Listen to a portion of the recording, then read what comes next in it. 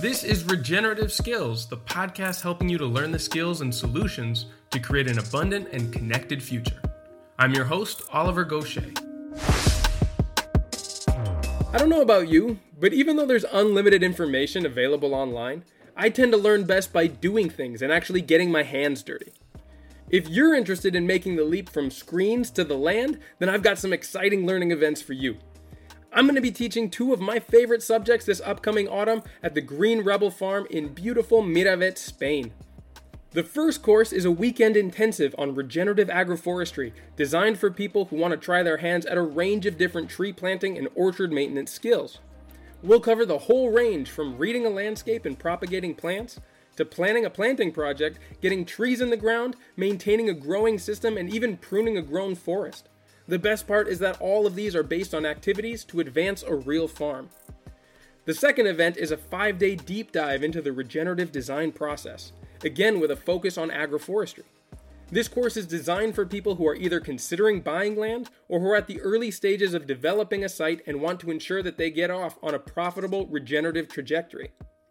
We'll work through the scale of permanence, learning to gather essential information about the landscape, vegetation, and soil. From there, we'll work through hydrological capture and restoration, planning for productive planting and reforestation, business considerations, soil health regeneration, and much more. All of this too will be taught through hands-on activities, so you leave not only knowing how to develop an effective and profitable design, but also with experience with the work and skills required to get things done. This weekend agroforestry intensive will be from Friday the 16th through Sunday the 18th of September. And the design workshop goes from Tuesday the 11th to Sunday the 16th of October. So don't start your project with digital learning alone. Come and get your hands dirty with inspiring, like-minded people and level up your skills this autumn.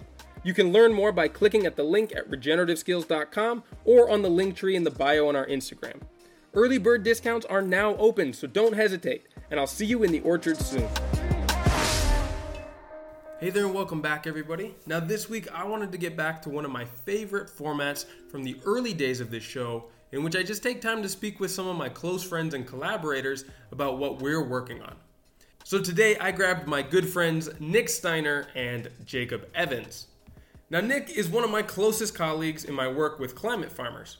He leads the academy at the company and has spearheaded the coach matching service where we put farmers in touch with other farmers and experts who can help them in their transition to regenerative agriculture. He also recently invested in a property in Tenerife, the largest of the Canary Islands, and has been renovating an off-grid homestead there for the last several months.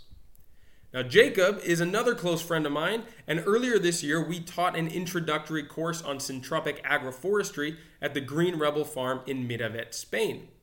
Jacob has been teaching syntropic agroforestry for arid climates and managing the farm at Siralila Yoga Retreat Center for the last few years. He is also in the early stages of a big transition as he moves his young family back to Argentina where his wife is from, and he'll be starting a small farm there later this year. He also has a lot of experience setting up and running food production systems in the challenging climate of southern Spain. So the reason why I wanted to call on these guys is because most of the clients that come to me and the students that join in my courses are working towards a big transition onto the land. Some are in the early stages of considering buying land and starting a farm. Others are actively looking for property, and some have already bought their place and are beginning the development process.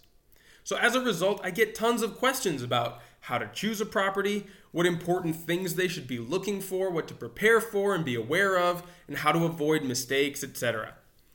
I, of course, myself am in the process of working to move onto a property in the mountains of central Catalonia in Spain, and I'm drawing from my own learning journey from the past when I began my first homestead with my colleagues in Guatemala almost 5 years ago.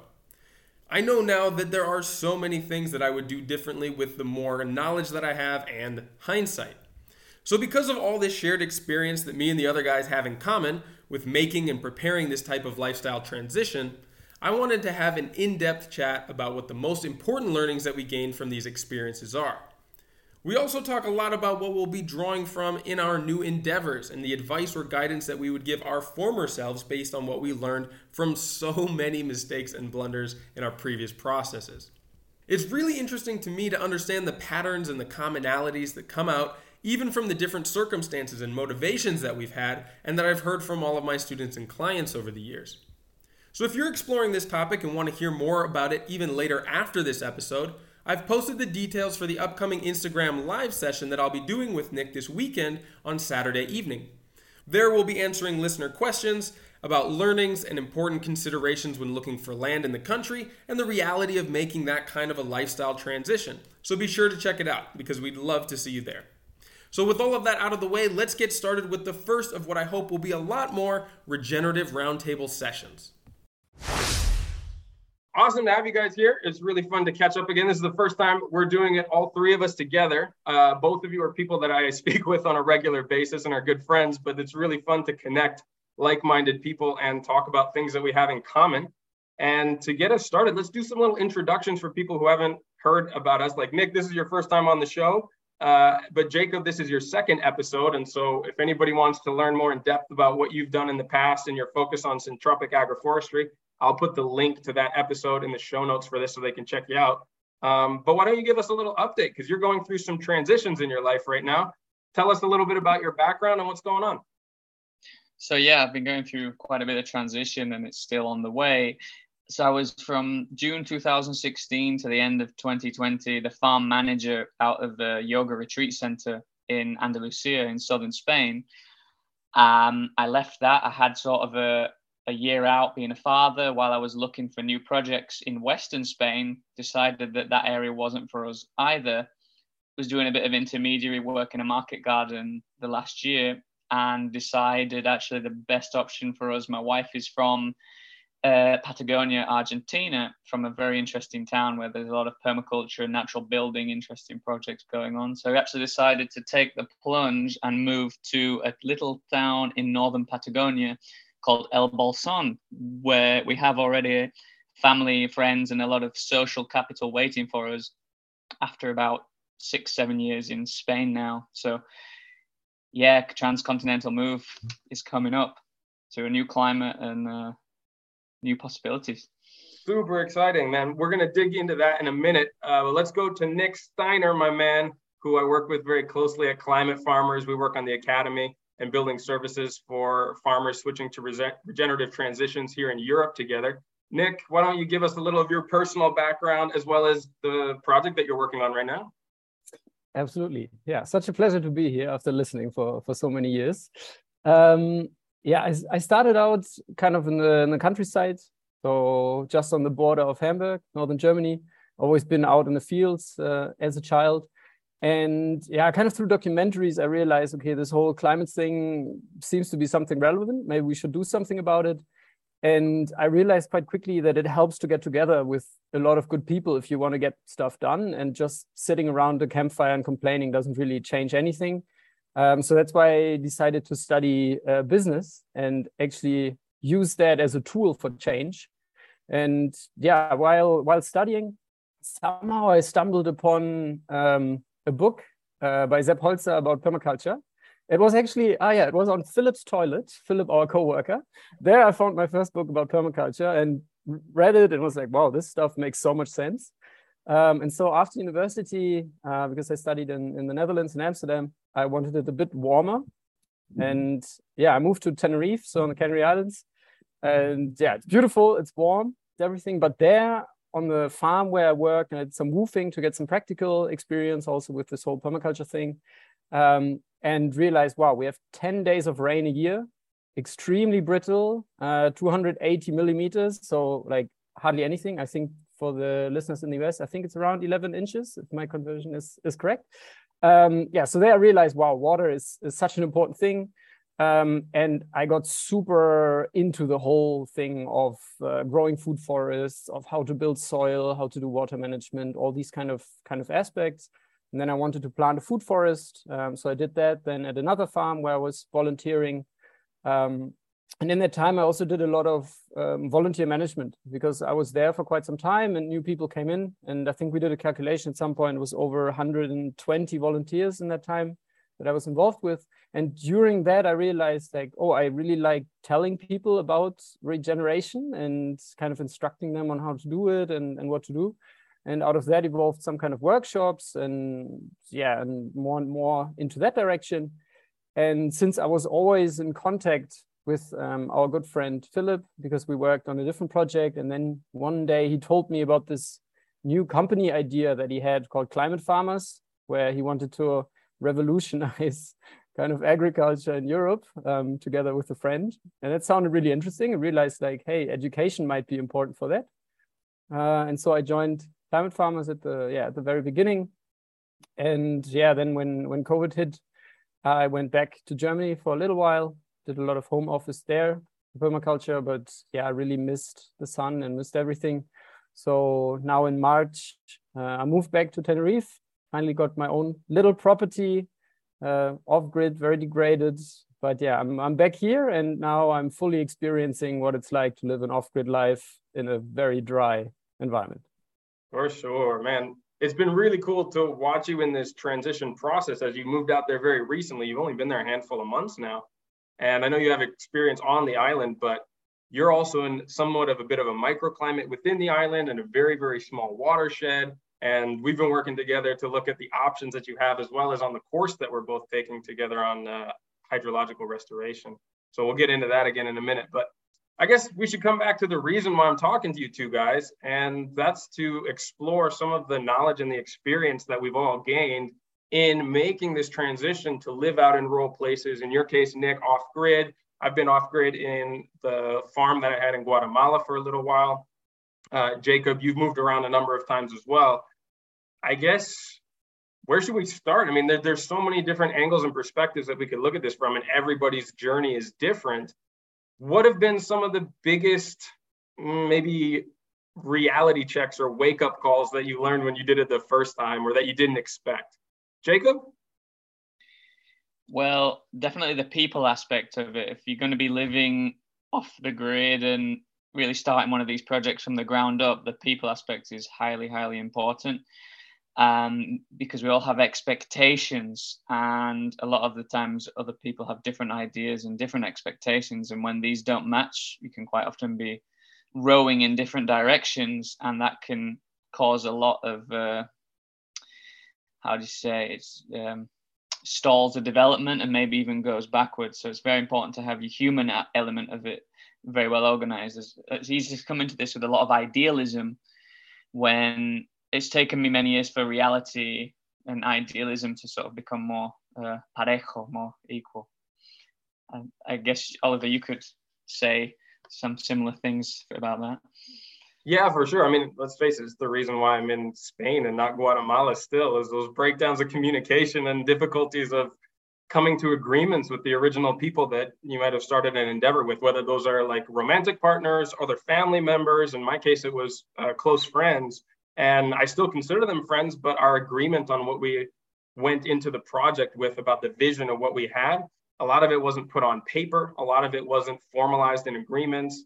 And, when that starts to break down, friendships are tested and expectations lead to disappointment and conflict and such. And that's really hard to navigate, especially if you don't have much experience with it. And so that's definitely one of the things that I was challenged by in that project in particular, but I've also seen it play out tons of times in client projects. Because regardless of where you're coming from, whether like you co-own a piece of land that's been in your family for a while and you're close with those people, oftentimes people's long-term goals or expectations for the place are not formalized. You think, well, I talk with these people all the time, or we've been doing this for a long time. We're definitely on the same page. We understand each other. And that's rarely the case. I think it's even less common for people who know each other well and have an inherent trust based on existing relationships than people who come into it, let's say, from a business perspective or something that is much less personal. Those goals and those expectations tend to be communicated better because it's not assumed that they know what each other is thinking or what they're trying to get out of a project. So that kind of communication is something that I've learned a lot about, both from experience and then, of course, needing to research it and get caught up after, having it fall apart with what I did. And then I guess the second one would be the concept of what people think resilience is in rural life is often a very romanticized concept that comes from social media and Instagram and what people talk about from a urban perspective. But very quickly, you're going to get forced to think longer term than you're used to, because conveniences are not around. You can't just pop down to the store and get something new. Or if you do, it's costly, either in time or in money or both. And you have to start making decisions of like, okay, what am I going to need for the next couple of weeks, or to finish this project, or to accomplish something that I can't just run back and forth and get all the time. And that was really valuable for me to learn. And even though I'm, currently living in an apartment with conveniences very nearby, that experience served me really well when the pandemic came up. My partner and I were able to prepare even before people started to rush the stores and everything fell off the shelves. And we didn't even have to leave our house to go to get toilet paper or to get groceries for over 3 months. And I don't know anybody else who was, other than like preppers, but, that's another thing. And yeah, those are direct experiences I got from just living far away from a lot of stuff, where you can't make those quick decisions or impulse buys. You have to think about it a lot more far in advance.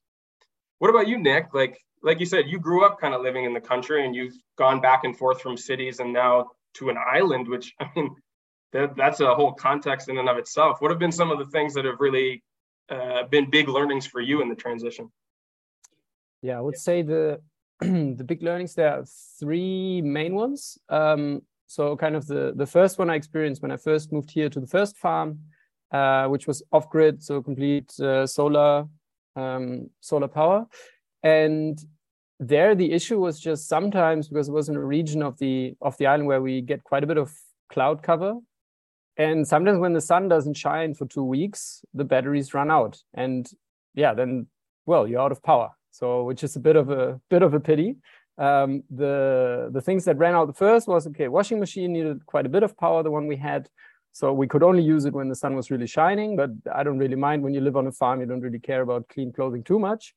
But then when the other things run out, then you have to be a bit careful about how often do you open the fridge door, because you don't want all the all the cold to escape. And those things, I became more conscious. Like, do I really need this electrical appliance, or do I really need to use this now, or can it wait? So I think that was the first one, electricity. You become much more aware of how much you're using and what you really need. The second thing I learned there was planning when you need to buy things, because for us, it was quite a trip to the hardware store when we needed to buy any supplies. And before, you're used to living in a city or something. When you forget something, well, it sucks, but it's maybe half an hour and you can get it. But there, it was sometimes like a 1.5 hour drive one way to the hardware store. So you really don't want to forget things. Then the same happened at a project in Portugal, where we're living with a few friends. There, the closest supermarket is 45 minutes away. So also there, you really plan your shopping well. So you really want to make sure you don't forget any essentials. And you learn to cook and live with less things. So you need to become really good at improvisation. And you're also responsible for everything. If a water line breaks, you're the plumber. If something goes wrong with the electricity, you're the electrician. So due to YouTube, I learned a lot of things, because either you do it or it doesn't happen. So those were very big learnings. And now at the new place here on Tenerife, my biggest concern at the moment is water, because the property has a big water tank, but it's limited. So it's only fed by rain. And since April, we didn't really get any significant rain. And I think the tank has around 20,000 liters. Not sure what that is in gallons, but it's not that much, and you really see it go down every day. And all the roofs are not yet connected to the tank, so I still have to add rain gutters and all these kind of things to make the place more water resilient and to build that up.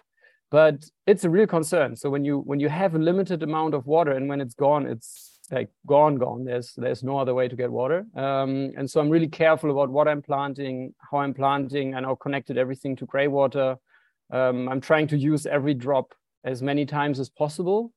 And that's a reality check that's really crucial, because like water is not just for fun and plants, but it's also the water we drink. And I think that's something people forget. Like, off-grid life can be amazing, but you really have to learn to limit your consumption and also your quality of life in some senses.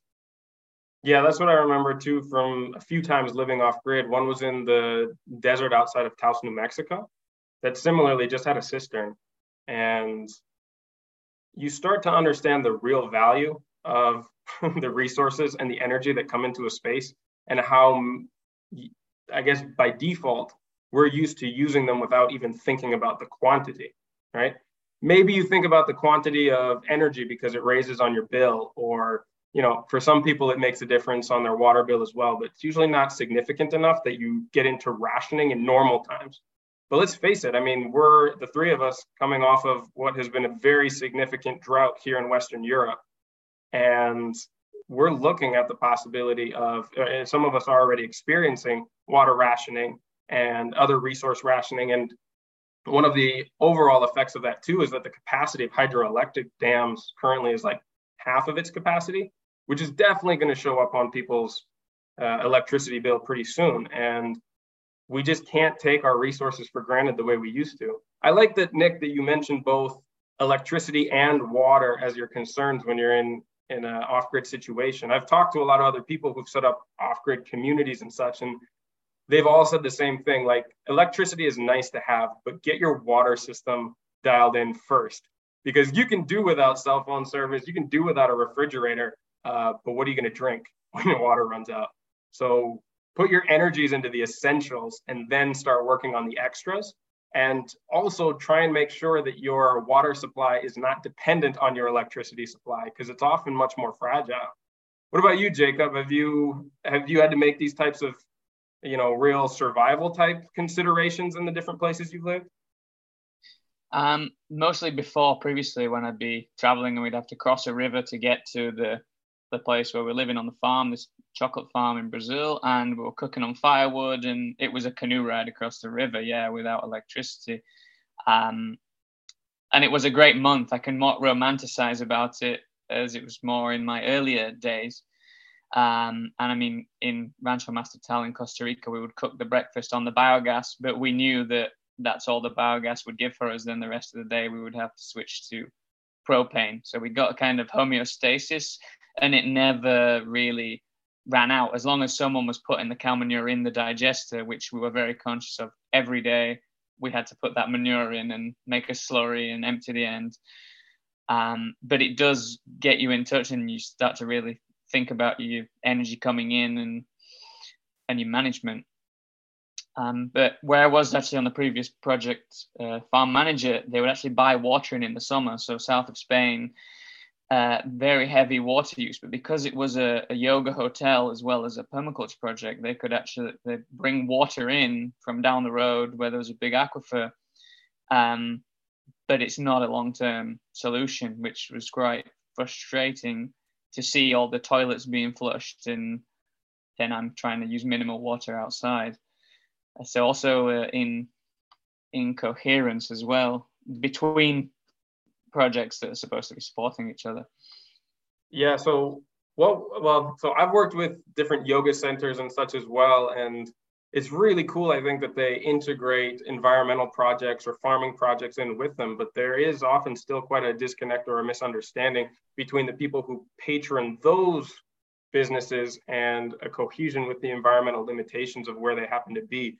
And that's certainly not exclusive to the yoga crowd. In fact, there were some of the better ones. But especially when we travel to a new place, for some reason, we forget that resources that are essential where we live are sometimes even more at risk in some of these hot spots, these beautiful tourist areas that might be aesthetically pleasing, but increasingly strained as to the resources that can support the people that descend on them in certain seasons, especially like in Spain in the summer. That's when it's the most difficult. And you know really well, because you've also worked with farmers of that region and with your designs in syntropic agroforestry, about the catastrophe of what is happening to aquifer depletion in that area of Spain and the use of it above ground as well. Can you talk a little bit about what that situation looks like right now? Yeah, I mean, recently we've seen the phenomenon of this super intensive olive and almond plantations where they're dwarf varieties of trees planted in windrows. They scrape the soil up and then do drip irrigation between, which is completely puzzling where the water is even coming from, which is a draining aquifer. Or they're planting, again, these tiny dwarf olive trees that can survive on basically zero rain, but propped up with chemicals as well. But it's just, again, buy now, pay later. And then the super weeds, if you like, are going to be even stronger that come up afterwards, and the land's going to end up being unusable for a time until it can accumulate sufficient soil carbon and fertility again, because the ability to hold moisture is just, it's almost non-existent on a lot of agricultural soils anyway, that when that rain does come, as most listeners will be aware, that just runs off. So there's just a very strong concern about lack of organic matter in the soil.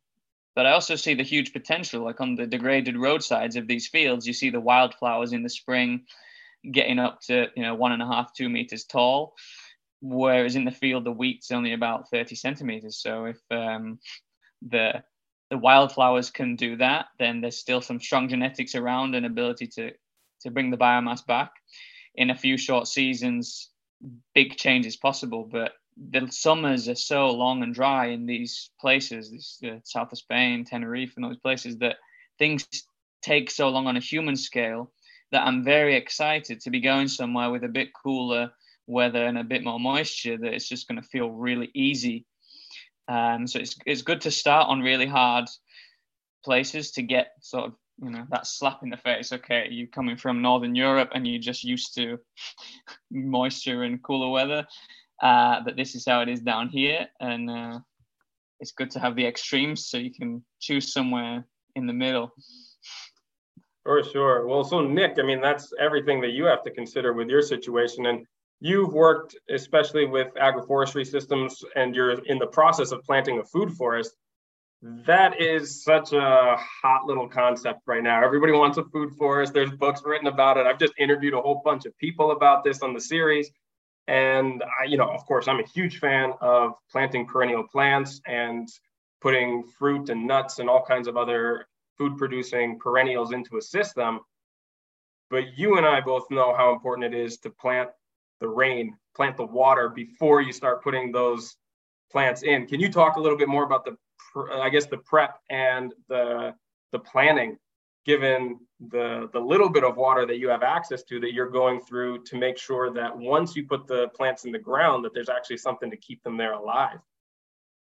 Absolutely. I think for me there, the biggest learning was also the first farm or more or less homestead where I volunteered, because there the owners had an amazing eye for kind of beauty, so to say. So the place was super beautiful, and there was a strong will to just have a ton of variety, lots of beautiful. So they planted insane amounts of plants. But mostly kind of plants that also use a lot of nutrients and use a lot of water. So not really many support plants and those kind of things.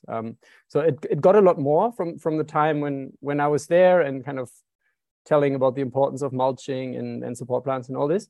But still, there are so many things planted, and I've just visited them, and they're also off grid, and now they have to they told me every 2 weeks they need to buy 15,000 liters of water to keep their plants alive, which is huge, and it has to come via truck, so it's quite expensive. And so that really kind of taught me how to be careful with what you put in the ground, because once it's planted, you need to take care of it. And so what I'm doing a lot is I'm now starting lots of local seeds. So whenever I leave the house, I have a bag with me to collect seeds of kind of local nitrogen fixing varieties that I see around. They're adapted. And I'm collecting just everything I can. And I'm growing these at the moment in kind of air-prune beds that I build in a system with sub-irrigation. So really to use as little water as possible, and also not to have too much evaporation. So I'm just growing these now because I want to start with the ones that can survive. And I'm running experiments with, I think I have like six trees of different varieties, also fruiting varieties, that I put into the ground just to test in different places. So I have one kind of hotspot of growth, I would say, that's the gray water of our shower, because there I know I have to shower, so there will be water available. So I'm using that to grow a lot of plants there and to see how they grow. Then I have one for the gray water from the kitchen. There I'm also growing a lot of seeds. So I just put a mulch basin that all the water runs in. I just put lots of seeds in to just get them started, because it's basically, yeah, the water will be there anyway. So there I'm growing a lot. But yeah, for me, the biggest focus is just support plants. So I have hardly anything that requires water. Just a few avocados because I had the seeds. So I just put them in soil and they're coming up. Yeah, but that for me is the biggest learning. And that's also the strategy that I'm running here. So really support plants first, get that biomass going, get the shade going. So I will start with that. Also very resistant plants so that I can slowly start regeneration. I can slowly prepare the soil. I can slowly cool it down. And then over time, I will introduce more of the plants that will then also produce food. One plant I'm really excited about is the ice cream bean. So Inga, don't know the Latin name at the moment. Maybe one of you remembers. But yeah, that one is also close to the shower, producing like crazy. And that one, for me, it's going to be a nitrogen fixer. It produces a lot of biomass, will produce a lot of shade. And I'm also excited to eat it. So yeah, I'm trying to see, are there some nitrogen fixing support plants that I can also eat? So yeah, really stacking those functions. And yeah, for me, I would say to put it really short, I don't plant anything where I'm not sure I can care for it and make sure it gets enough water to survive. And rather slow, yeah, than over the top planting everything and suddenly I run into problems of keeping things alive. Yeah, and the way that you're doing it too, it's so low risk. I mean, you're going around getting free seeds from things that you already know grow in your area, and you're trying them out really low budget, very simple, minimal maintenance, very similar to like Mark Shepard's stun method, right? If they die, cool, that's something that I learned and they shouldn't have been there anyway, right? And I like the way that, Jacob, you've articulated this in the past, like when we taught that syntropic agroforestry course with the Green Rebel Farm in Tarragona, how you're talking about being in an accumulation phase at the beginning. Everybody wants to go in there and plant their delicate hybrid peach trees in the middle of a desert, and that's a food forest. But there's a reason why there's such low success rates when you start that way. You need to accumulate not only the nutrition, but also the moisture that these more delicate, higher production plants that we like to have for our own use can get established. What are some of the steps that you've learned, especially in the challenging area of Cadiz, that needs to be done before you can start to integrate those more delicate varieties? So you really need to be present where you are in the succession of the system. So in Syntropy, we talk a lot about the placenta phase, placenta 1, placenta 2, your annuals, and then your short-lived perennials, going up to your secondary forest, and then onto you, well, even you got your early, mid, late secondary, and then your climax forest. So it's like you can't run before you can walk. You do A, B, C, D through the alphabet before you X, Y, Z. And a lot of people, yeah, they just want to put the avocado, the lemon, or the walnut in and walk away. There you go. But when you've got bare degraded soil, you just can't do that.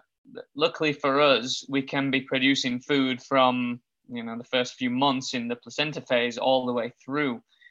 So as you've both been saying, less is more, being able to focus on a much smaller area and manage it well while producing food within the first months with annuals, but incorporating those perennials in with it and actually moving through succession in place has been an invaluable lesson for me, because always where I've focused my energy on smaller areas, incorporating annual plants with perennials and focusing the organic matter. So maybe doing 10-meter spacing between rows of food, and then all that 10 meters of biomass gets put onto the 1 meter of row of the syntropic rows, rather than doing a tree row every 4 or 5 meters and scrambling for biomass, because that is what brings you forward in succession, that, as you mentioned, the accumulation phase. So I've been really humbled into that, really, because I've lost, I must have lost a few thousand plants over the time. And just seeing that firsthand and really learning to choose the plants that grow really well in my area by the side of the road. And they've been the most successful and the cheapest way to do it. Luckily, when I was managing for 5 years, it was someone else paying the bills, and it was pretty low risk for me. And I've got a lot to show for it of things that have gone well and things that haven't gone so well. And I stayed there long enough to really see seasons change. That's the other thing. When you're just starting out, you haven't seen the seasons change, so you don't really know your environment unless you've already been observing it previously. If you're in a new place, especially Northern Europeans coming to the south, it's very easy to idealize these food forests and how things were before, but often we don't realize that with the heat comes the water scarcity, and when we're just not used to it in the urban living in Northern Europe. Yeah, for sure. And that's why I like Nick's approach to this is, the easy wins in the beginning. Like I've had so many people that I've worked with get discouraged at the beginning because they got a whole bunch of those delicate fruit trees and they all died, or they were planting, tomatoes in dead soil and they're like, I just don't have a green thumb. This doesn't work for me. And I've even actually seen the opposite too, where people are like, oh, how did this plant die? It's a succulent or it's a cactus. I can't even keep these things alive. How in the world am I going to keep a fruit tree alive? I'm like, well, where do those things normally grow? And what environment are you growing them? If you're growing cactus in a shady, damp, cold apartment, maybe it's not your fault. Maybe you just need to put it in an area that's more conducive to its growth. And that extrapolates all the way up into an ecosystem too. If the things that you're really hoping to get a yield out of, or, even for aesthetic beauty, are poorly positioned because you don't understand the needs of the plant, it's not that you have you don't have a green thumb. It's like you just need to learn a little bit more about how to make your job easier, but people quickly get discouraged. And that's why, like Nick's doing, have those quick wins, plant some hardy stuff, throw in some seeds, throw in some things with minimal risk and learn from that and be there for a little while in order to start to build that body of knowledge. Because it also goes into the other thing that I get all the time from clients, and especially because I've been helping a lot of people recently design agroforestry systems and food forests, is, you start with your context. What are you actually capable of doing? Many people are only on their site for a small portion of the year, or they go there for holidays, or they go there for weekends, and they're like, okay, I want to have food security and all of my food produced from this site, but I want it to be zero maintenance and start from scratch and just have these things going within 2 or 3 years. And it's like, well, a lot of those desires are conflicting with one another. You can have a couple of them, but you can't have them all at the same time. And you need to build the fertility and the capacity for life on your site before things can start to move into a low maintenance stage. It can get there, but it can't get there from the beginning with only delicate species when you're only visiting it like 2 or 3 times a year, So having realistic expectations is also absolutely essential. And so kind of with that, what have been some of the, realities of this dream of moving to the country to become more self-sufficient that have come back down to earth for you the first time that you did it, that you're integrating into this new transition? So I guess since you're the furthest along into this new transition, Nick, I'll start with you. What are some of the approaches and things you're doing differently this time around from what you've learned in the past? Yeah, I think this time I'm trying to be more patient and observe more, because I'm generally quite impatient. I just want to do things and constantly work and get stuff done. But yeah, one of the main things that was taught also in this whole regeneration movement is you should be on a site for 1 year, like observe all the seasons before you do any major changes and implement any major things. And I'm really trying to do that. So it's still a bit of time until March, but I'm trying to keep my hands and feet still up to that point. So that's something I definitely learned. Also now I really want to start with the bigger things being earthworks. So it is quite challenging here because the property is really steep at the bottom of a valley. But yeah, I'm extremely glad to be in the water stories course with Zach Wise, as you're also part of it. It's incredible. So I'm really excited to also use that course to design this property a bit more, and then see if already this season I will already implement a few things before the rainy season or over the coming years. So that's a big change. So really I want to plant the rain first, so to say. So how much water can I harvest because that will then give me an idea about what I can plant. And I think that's the biggest thing. Like, I don't want to plant if I can't take care of it. And that's also related to vegetables. So I have the goal of maybe becoming 70, maybe at some point 80% self-sufficient. Not sure I will be able to grow grains, but that's kind of a long-term goal. But for now, for me, the main priority is not having to spend too much time on it, since I'm really busy with the property and also our work at Climate Farmers. So what I switched to is I just built a big system of using self-watering kind of wicking pods, and I connected them all to a float valve and to a rain tank. So basically I have all these pots that I can grow vegetables in that I don't need to do anything with. So I left the property for 1 month. I came back, everything grew fantastically. And so that's kind of my approach now. So I want vegetables, but I definitely don't want to be out here when it's 40 degrees all the time, watering multiple times a day, because at some point when I'm gone, things will die. So that's my approach, have less. So I'm happy about every tomato at the moment and every bit of lettuce. I want to expand those systems because it's also kind of prototype stage. Yeah, but that's a big learning. Like, I haven't set up any big vegetable beds in the garden yet, because I know just how much work and how much water it will take to keep things growing. And yeah, as I said before, rather have a little bit less, but do it right, and yeah, keep it alive, than plant crazy amounts and be super excited, but then spend all day there and waste all your water due to evaporation. So yeah, those have been my approach. Jacob, how's it for you? Well, now I'm going to a completely new context. So from what I've learned, similar lessons to what we've gone about, really. Let's talk about sort of where I'm going to go with this. So I'm moving to in the center of town. We're going to have about 300 square meters of space to start with before we find possibly bigger piece of land in the medium term. So I'm going to look at those instant wins, or the easy wins. Start with some annuals, maybe a small flock of hens where I can get eggs within a short time. Maybe have a little rabbitry where I can have a breeding pair, or maybe 1 or 2 females, and start producing food where I am. But I'm really going to be looking to build relationships. That's going to be the biggest one, and think, where can I add value to my community? Because where I'm going, it's going to be about it. It's a small city now. It's 40,000 people.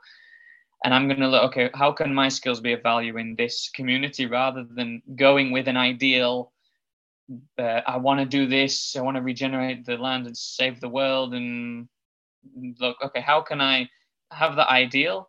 How can I use that within the context of my community and help that and add value over the longer term and integrate myself, rather than being that foreigner that's come in with all these crazy ideas and wants to change everybody.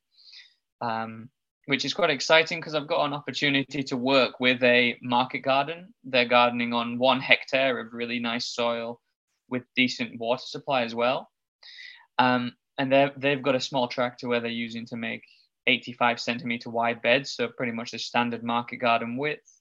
They're doing 40 meter long beds, but it's a bit more high production than your rotavator ones with your BCS and things, because the tractor just allows you to do the beds a bit easier. And there's already 3 socios, so I've already been offered the chance to get in on that and start a greens enterprise.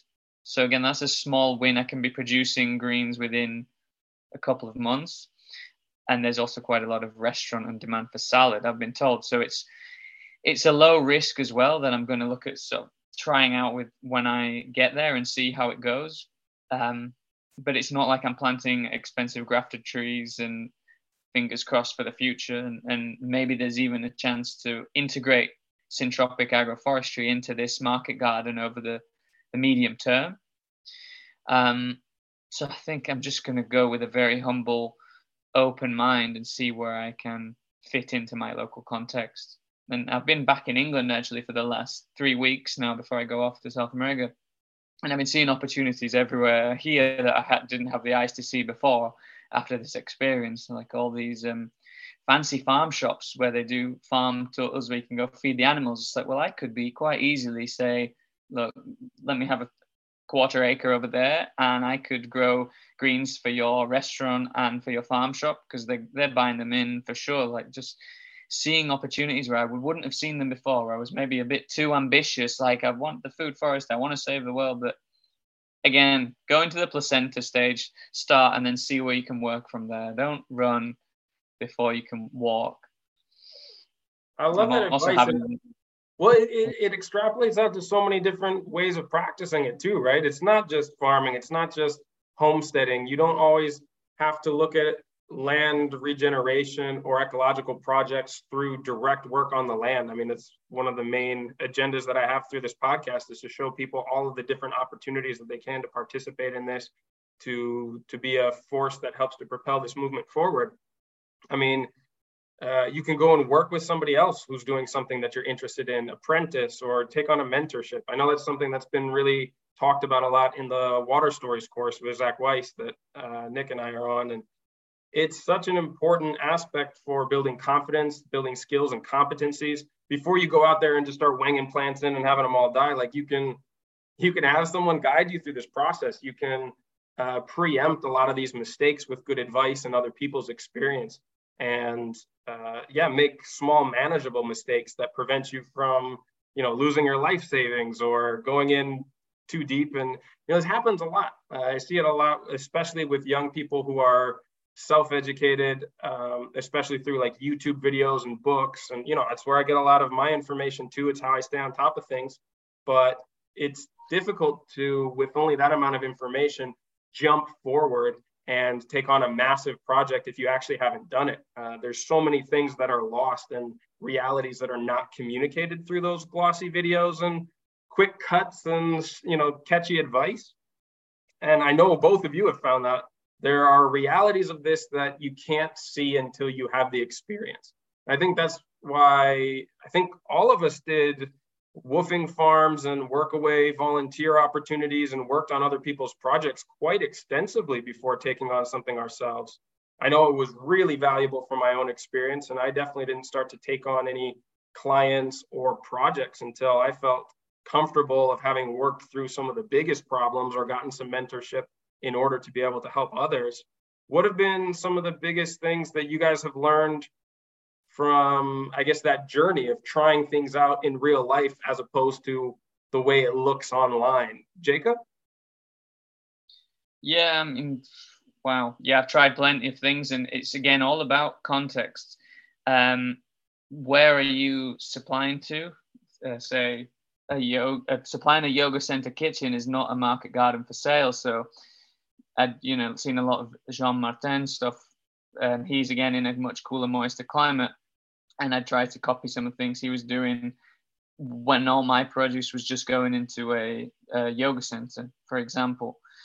And again, I had limited time and resources and tools as well. And so instead of trying to produce everything, I was seeing what was growing well at what time of year and just focusing on that, really. And with the limited human labor as well, because I didn't have any other paid staff. It was just volunteer labor. And the big names, the Joel Salatons, the Perkinses, will all tell you that volunteers are a much higher cost. They can be a much higher cost than what you get back. So we were very heavy on volunteer labor where we were, and that actually burned me out. So probably would be very, very careful going that route in the future. And the whole swales thing, I know there's a lot of swales versus keyline things out there, and swales in a Mediterranean climate, we tried a few, and I just wasn't fully convinced of the cost benefit, all the energy, all the earth moving. I think a lot more can be done for a lot less energy put in. I'm not saying they're not an appropriate solution in some circumstances, but definitely in these climates where we have no rain for 8 months of the year or more, that swales, and then the mounds on them, they're going to dry out much quicker than piling on the biomass around the trees. Like the last market garden I was working at in the South Spain, it was a bit more, it was Mediterranean, but they had water, so they could grow avocados and other subtropicals, and they did that on a swale system, and it was using much more water to just keep these trees going and producing than the swales were ever going to capture. And then the maintenance of those, to cut the grass in between the swales on that hillside, was a pain. When if that had been planned out just on a sloping contour orchard, the maintenance would have been a lot easier. But it made the maintenance very unpleasant, and no one really wanted to do it. And I don't know what the future holds for it, but it's going to be a lot of energy to keep that going and producing.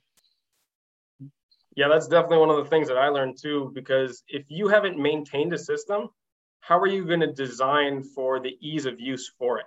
That's something that I really consider now when I make recommendations, especially for farms, because they're under so much more tight restrictions about how they can manage things for profitability, efficiency, use of machinery, personnel expenses, all of that. So effective, efficient systems are much more high priority than homesteaders or yoga retreats, right? And that kind of pragmatism really cuts out a lot of the nonsense and all of the nice things to see that look pretty and that show up great on drone videos, but are impossible to get in and maintain. So yeah, I really have learned to design for the longer term maintenance, but if you've never maintained a system, you don't know what that looks like. What about you, Nick? What have been some of your biggest learnings from the practical experiences that you've gained?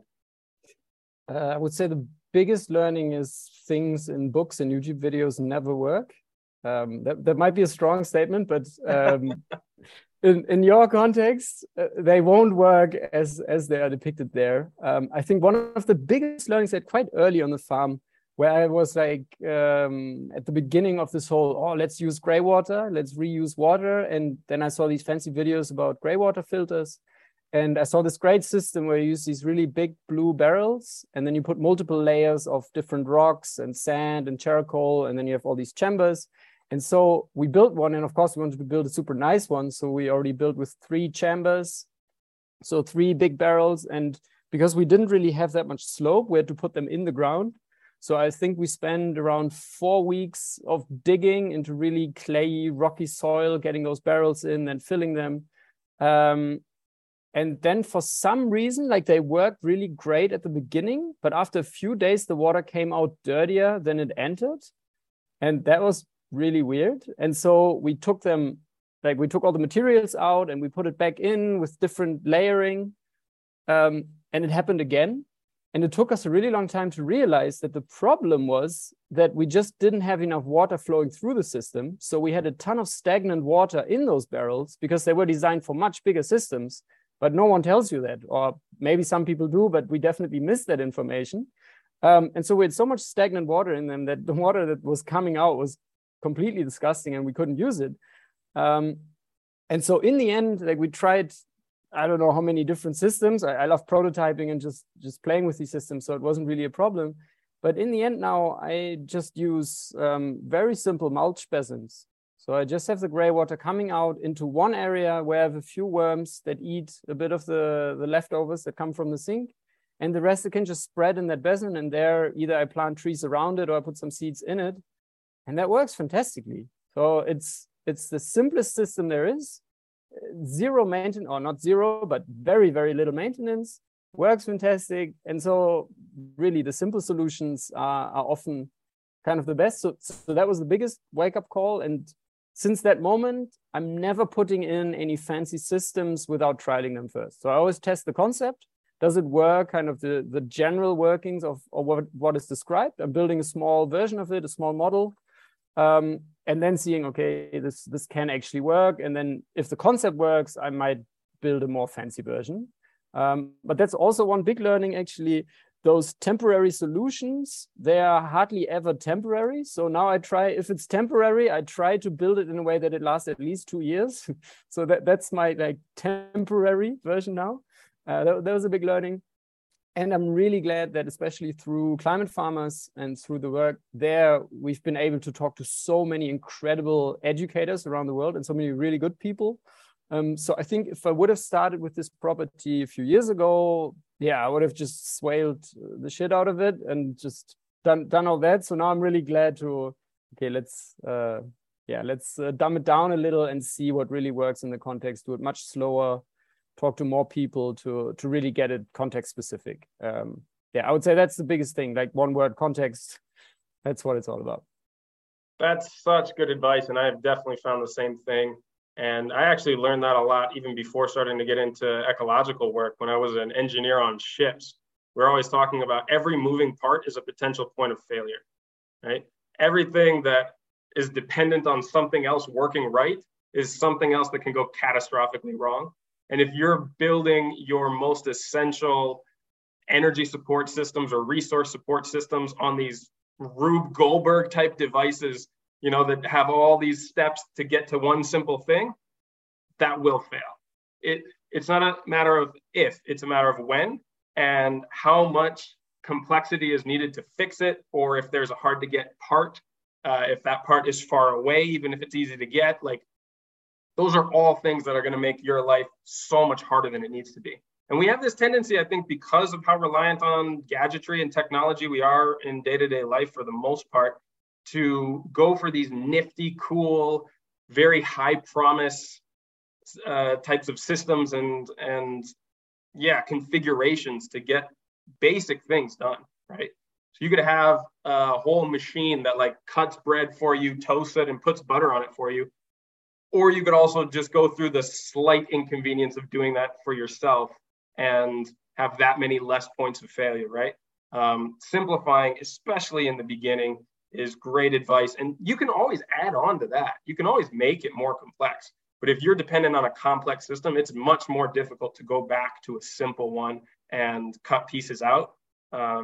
So yeah, that's really essential. Well, look, so we're starting to get to the end of our time, and there's a couple of things that I want to talk about between each of you, because all of our work collaboratively and that we're doing individually needs to be mentioned, because we're offering opportunities now for people to get involved, to get these hands-on skills, to work this out in the field and have some guidance.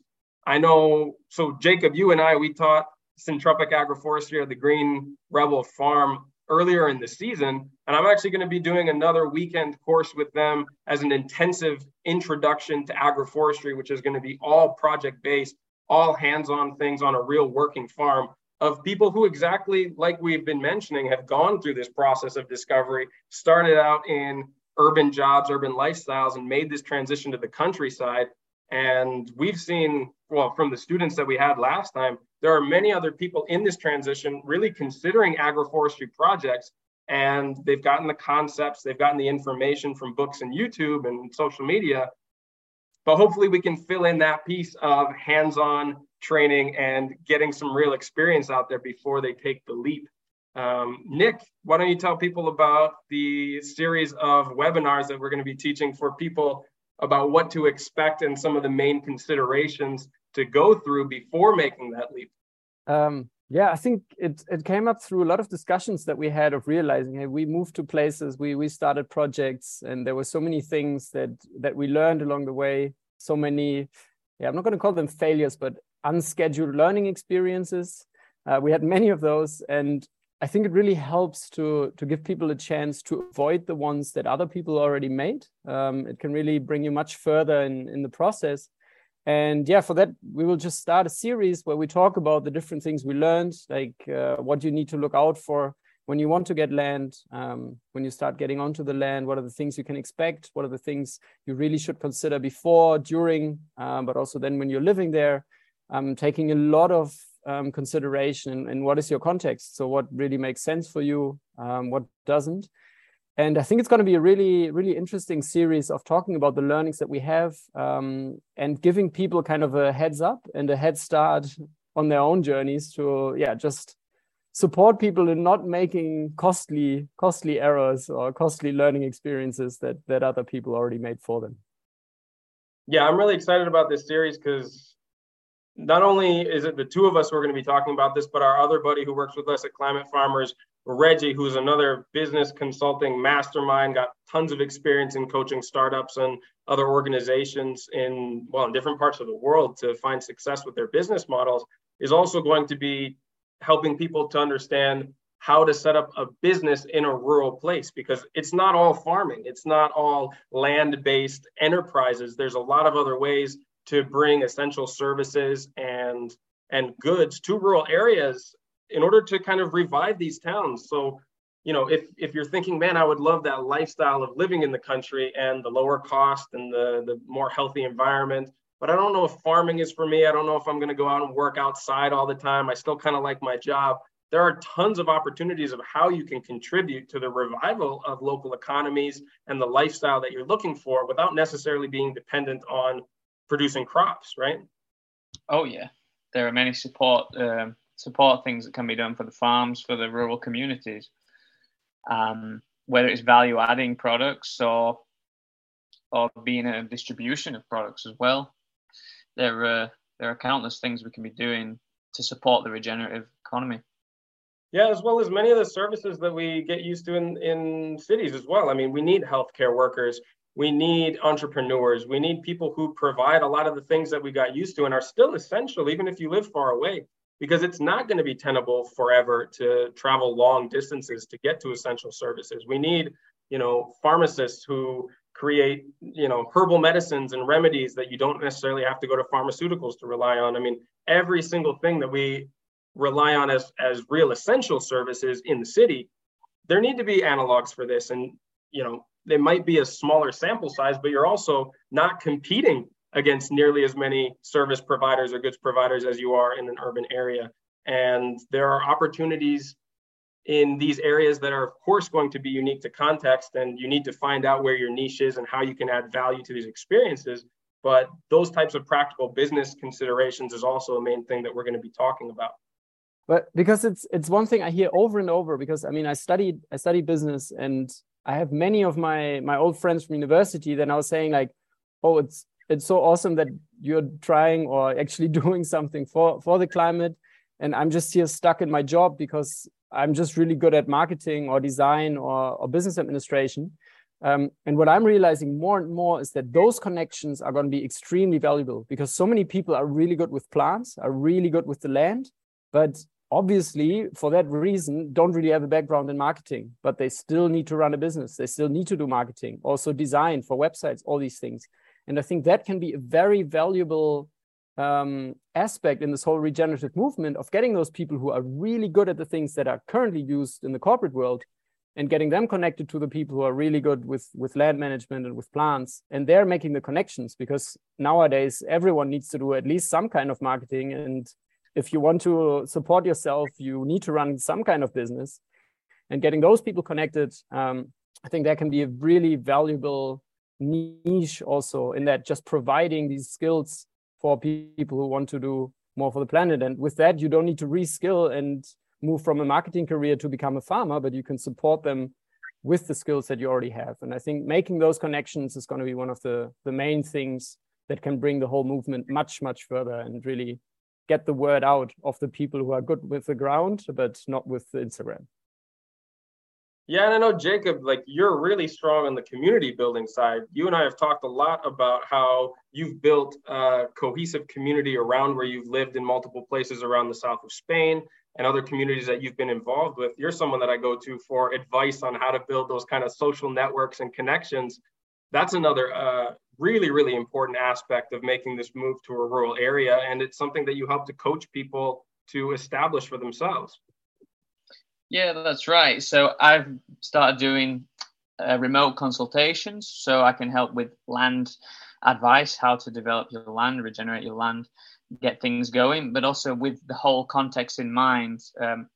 What questions do you need to ask? How can you tap into the capital in your local area, whether that's social capital, cultural capital, experiential capital, rather than just starting this from scratch? Asking those questions, what capital is available and how can you tap into that without trying to reinvent the wheel, and saving time, energy, resources, and moving forward more quickly. So I've been offering remote consulting for a number of people now, and it's going really, really well. It's very easy. We have day-to-day contact, some of us, or when it's necessary, depending on the time of year and what's going on. So I usually do that via WhatsApp or email. So if you're interested in that, you can contact me via email on Jacob Evans, JACOBEVANS 881 @gmail.com. I really need to get a website sorted, but the move is happening imminently and it will come. And also, I have a plot of land for sale in central Portugal, a really nice plot for agroforestry. If anyone's interested, it's got planning permission to build a house up to 400 square meters plus for outbuildings and decks and things. So 7,000 square meters, 2 hectares, a great climate. It's on the edge of Mediterranean and warm temperate. So there's already apple trees on the land and a few chestnuts and oaks. And you can grow pretty much any Mediterranean fruit and nut tree on there. It's a very nice climate. To build your house on the edge of a village between the wonderful small city of Tomar and Coimbra, about an hour 45 from Lisbon. So if anyone's interested in a good plot of land with good soil that's not been sprayed for ever, then get in touch. I'll get Oliver to put a link in the show notes for my building plot that's for sale in central Portugal. Yeah, for sure. I'll put some pictures up on the show notes for this as well. And I mean, I was looking at it seriously for a while when I was looking for a little farmstead to move out to, but because of my context, we have to stay closer to my partner's family. And now we found another option. But yeah, if anybody's looking into making that transition, definitely get in touch with Jacob and take a look at this plot of land. And then, you know, if anybody is also thinking seriously about moving into farming and doesn't necessarily have a lot of experience and could use some assistance, Nick is actually helping us to set up a coach matching service with climate farmers. So specifically it's for people in Europe, but we can also hook you up with professionals, coaches, mentors from around the world who can help you find solutions and to guide you through their experiences to finding success in a farming enterprise. Nick, do you want to tell them how to get in touch and tap into that service? Yeah, just a little addition. So we have some people who want to get into farming, but since we're working with so many incredible coaches around the world, we also have a lot of farmers who are realizing they want to kind of expand their current offerings. So we get quite some requests about people wanting to integrate and look more into agroforestry. We also have a lot of arable farmers who are now realizing with the whole drought thing and everything going on, fertilizer prices, we also there offer support how to kind of get away a bit more from the chemical inputs and from plowing, so a bit more into organic no-till systems. So it really depends on your context. We're working with lots of great people. And yeah, just on our website, on the Climate Farmers website, you can easily find it there, the coach matching service. And then we're very happy to get you connected to some of the best people out there and yeah, take your farm a step further. Amazing. And yeah, you can even connect with Nick and myself through that service. I've been coaching people through that network, and so has Nick in the process. So yeah, there's a lot of ways to reach out, to get in touch, and to tap into the different services and offerings that we've got if anybody wants to come out and see us in person and learn out in the field. So yeah, let's wrap it up from there for the moment, guys. I know we're going to talk again really soon, probably even before any of us want to. So I'll put a bookmark in it for now. And let's catch up again real soon. Thanks a lot. Thanks so much. Been a big pleasure. Thanks once again to Nick Steiner and Jacob Evans. I've included all of the links for the resources and the contact info that we mentioned there at the end on the show notes for this on the website at regenerativeskills.com. And of course, don't forget to check out the live conversation that Nick and I will be having tomorrow if you want to hear more about making the transition to a country or a land-based lifestyle and want to get your questions answered by us. Now, of course, another way to keep the conversation going is to join the Regenerative Skills Discord server, where we're discussing topics like these all the time. Many other listeners like you have also used this space to showcase their own projects and get feedback and new ideas from me and others in the group. You can also help to guide the direction and the focus of this show into the future, find collaborators and get assistance with your most pressing problems, and it's all happening there. You can, of course, sign up for free on the homepage at regenerativeskills.com or through the link tree on our Instagram. Well, so that wraps things up for this week's episode. As always, don't forget to keep taking those little steps every day towards a regenerative future, and I'll be right by your side along the way.